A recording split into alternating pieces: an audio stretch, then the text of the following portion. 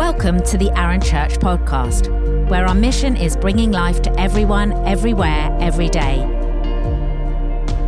Each podcast episode features the latest talk from our church, which are released weekly.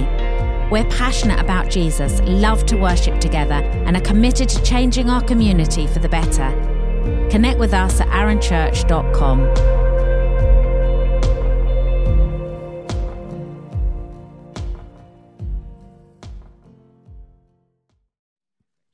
Thank you, Becca. Morning, church. Yay, that's good. Lively this morning. It's all that dancing.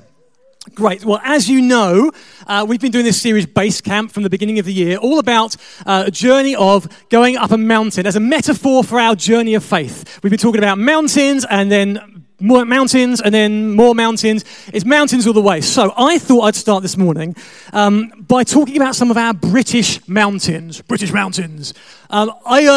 I like going out in the countryside, so I went on TripAdvisor to find out where some good places to go out in the mountains are. So I thought I'd read you some reviews of places in the British Isles to do with mountains. These are genuine reviews. So this one is of Skiddaw, the third highest peak in the Lake District, standing at 931 metres above sea level. This is a genuine review. Ascending to the summit of Skiddaw is an exhausting experience on the basis that the only means to get there is to walk. It is just too high and too steep for most people. How can the Lake District National Park people expect people to go up there? Be warned, there are no facilities at the summit. If you actually make it to the summit and then need the toilet, that's just too bad. I visited the summit this last weekend and was very disappointed with the experience. There was nothing to see and do there. 1 star. Okay. How about Mount Snowdon in Wales, standing at a majestic 1,085 metres. Very popular Mount Snowdon. Found the ascent horrific. So exhausting. Rubbish views of ugly rocks and a couple of lakes. Parking facilities so poor, I've damaged my car because I had to find my own parking space after the main car park doesn't let you in if you haven't pre-cooked.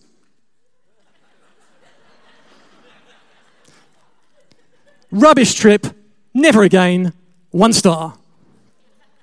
Okay, how about the tallest peak in the British Isles, Ben Nevis, standing at 1,345 metres. For comparison, Mount Everest, the tallest mountain on Earth, is about 6.5 times higher than Ben Nevis, so it's not exactly huge. After going up Mount Snowdon by train, I'd forgotten just how high some mountains can get. And they don't come much higher than this one, that's for sure. Lol. This was almost a full day's climbing, and my girlfriend was crying at one point. When we did get to the top, there was nothing there. Mount Snowdon's got a pub, a restaurant, and toilets. The climb basically went on far too long, and the last part was particularly steep and difficult. It was also cloudy at the top, so the view was non-existent. The long walk back down was boring, and again took too long. This attraction is free, but I honestly couldn't imagine anyone, and I mean anyone, paying to climb here. 1 star. So there you go. There's some wonderful mountains in the British Isles, which I recommend that you visit. But today, nice segue into the Psalms. Today we are talking about Psalms. My topic is mountain rescue, and we're looking at Psalms 121. But before I get specifically into Psalm 121, I want to give some context for the Psalms themselves. Most of you will know that the book of Psalms is a book of song lyrics, right? They were written as songs originally. So they were written in response to the events in people's lives. So like King David authored a lot of them, and he wrote them in response to the things that were going on. So they're very personal, very honest. But also, once they were written down and collected, the whole community of Israel used to use them in worship to God. So they're both individual and corporate. There are a load of honest spiritual responses to God, but they celebrate the work of God in and through history. So that's the whole of the Psalms.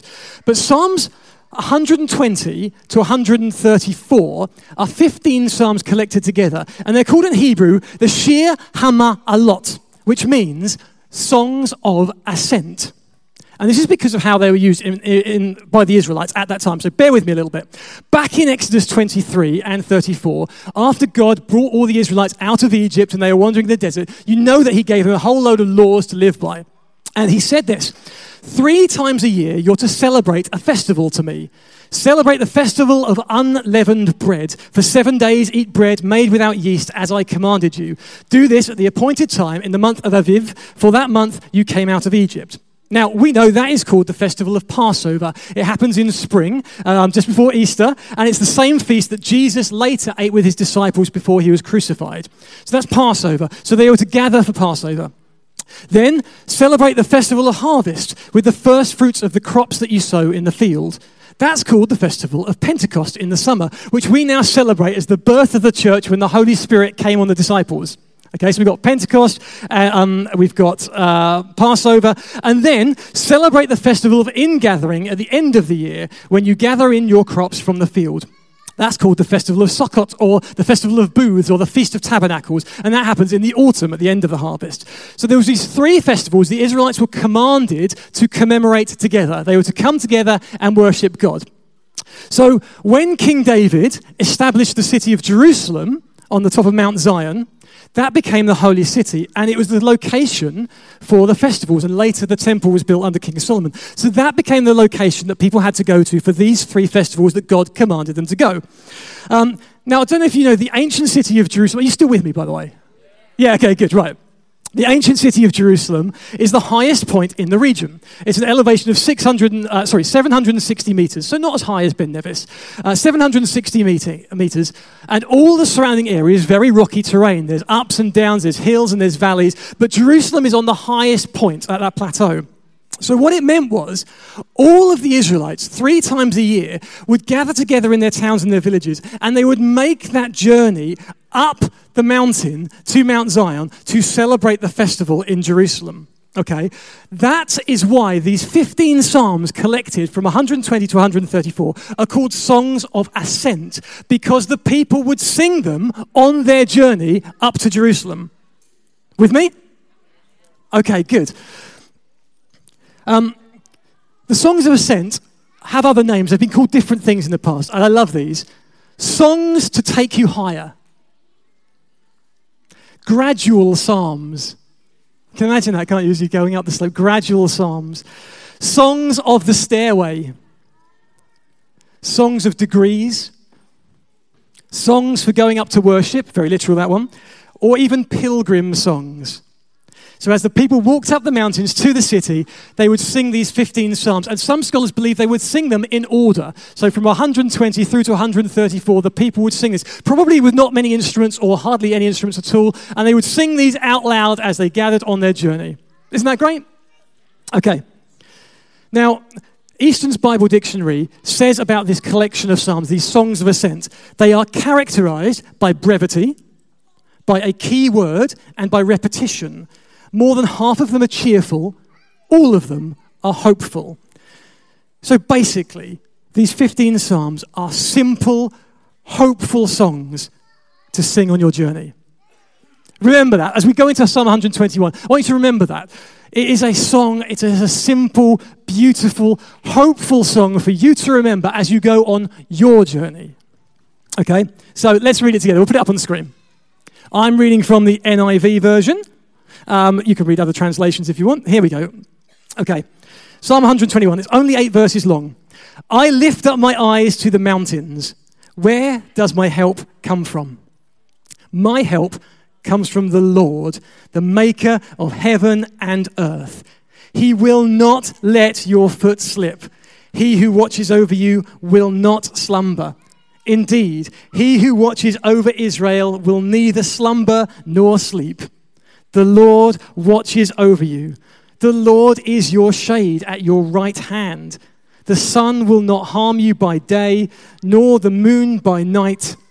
The Lord will keep you from all harm. He will watch over your life. The Lord will watch over your coming and going, both now and forevermore. Amen.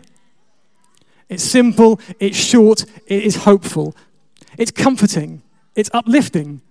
And it was both literal for those pilgrims leading up the mountain to Jerusalem in those times, and it's also figurative for us, representing our journey of faith.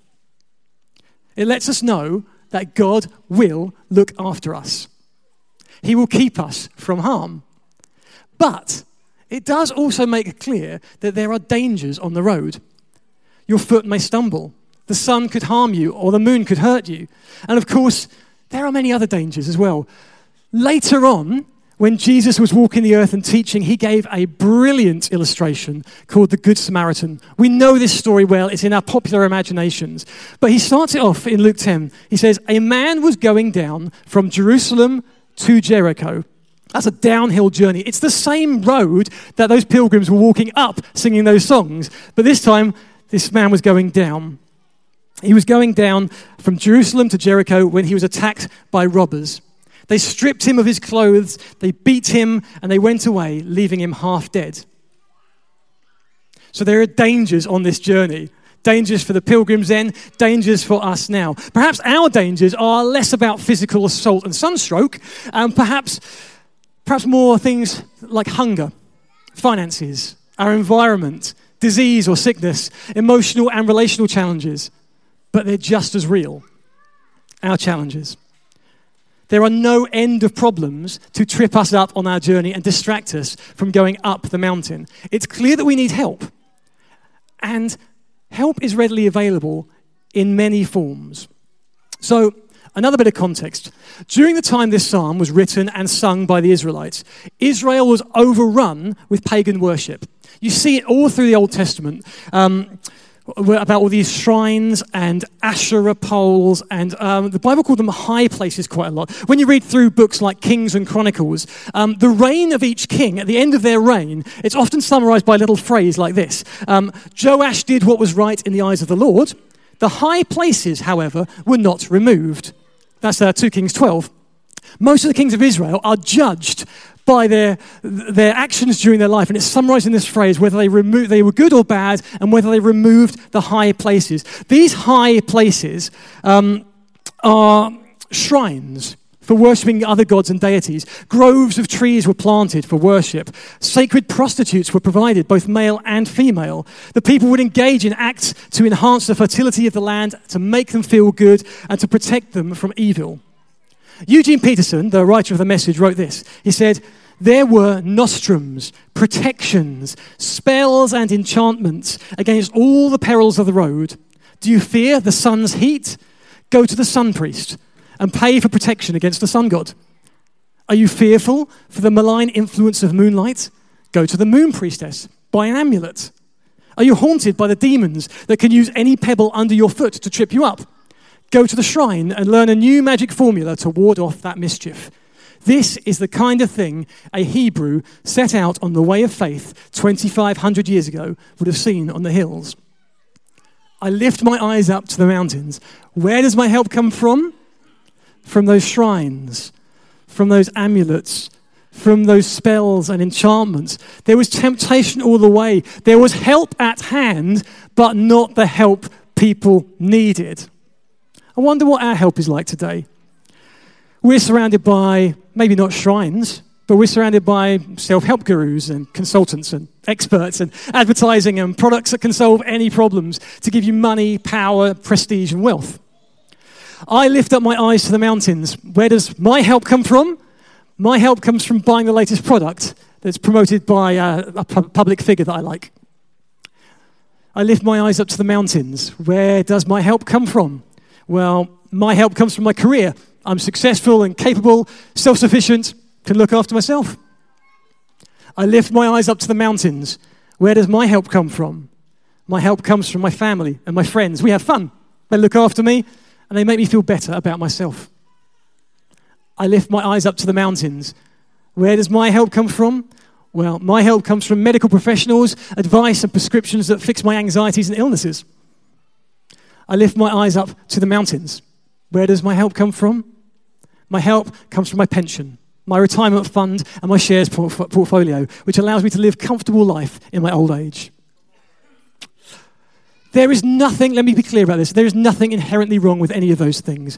God provides them for us, and they are great, particularly medical care. So I am not saying those are not good things, but are they where you put your trust? When you're in trouble and you lift your eyes up, do you look to those other things instead of God, the maker of heavens and earth? You see, they are like our shrines on the mountainside for today. The Protestant reformer John Calvin, hundreds of years ago, wrote, Psalm 121 is for those of us who, disregarding God, gaze to a distance all around them and make long and devious circuits in quest of remedies to their troubles. But Psalm 121 puts us straight. My help comes from none of those other things. My help comes from the Lord, the maker of heaven and earth. He is my mountain rescue. God does not slumber or sleep like those other drunken gods. He's alert and ready for your SOS call. He doesn't leave you exposed on the mountainside. God will provide you shade from the heat of the sun and protection from the cold night like an emergency foil blanket. But doesn't it also say in that psalm, that very psalm, the Lord will keep you from harm? Now, let's be real here. I don't know about you. I have had harm in my life, right? Give me a wave just for a second if there have been bad stuff that has happened to you. Okay, so is this psalm wrong when it says the Lord will keep you from all harm? No. No, it does not. Firstly, the song presumes that the reader or the person singing it is one of God's people, originally meaning in the Israelite clan, but now including anyone who has a relationship with God through faith in Jesus. That is us, okay? So the song is for us, and it's a conditional promise for all the people of God that he will not harm us. He will keep us from harm. But even for believers, that doesn't mean we have an easy life. Jesus himself said, whoever wants to be my disciple must deny themselves and take up their cross daily and follow me. That's Luke 9:23. That doesn't sound easy. And in the Lord's Prayer, Jesus taught us to pray for deliverance from evil, which implies that there will be evil trying to get at us. 2 Timothy 3 says, in fact, everyone who wants to live a godly life in Christ Jesus will be persecuted. So let's be clear, the road of faith up that mountain is not easy. There is tough stuff happening. I know many of you in this room today are experiencing difficulties. Life is hard. So the promise of Psalm 121 is not that you will never experience hardship. It's that the Lord will keep you from harm. It's not that we shall never face problems. It's that no injury, no illness, no accident or emergency will have an evil power over us and be able to separate us from the purposes of God in us.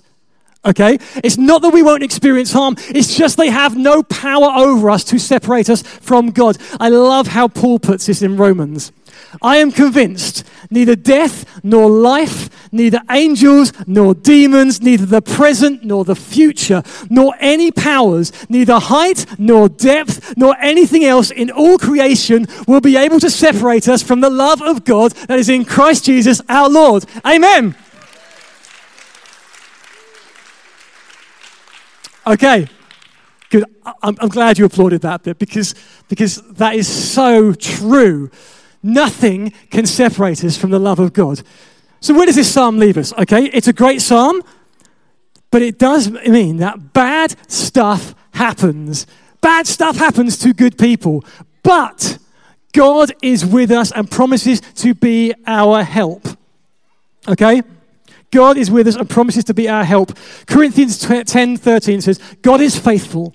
He will not let you be tempted beyond what you can bear. But when you are tempted, he will also provide a way out so you can endure it.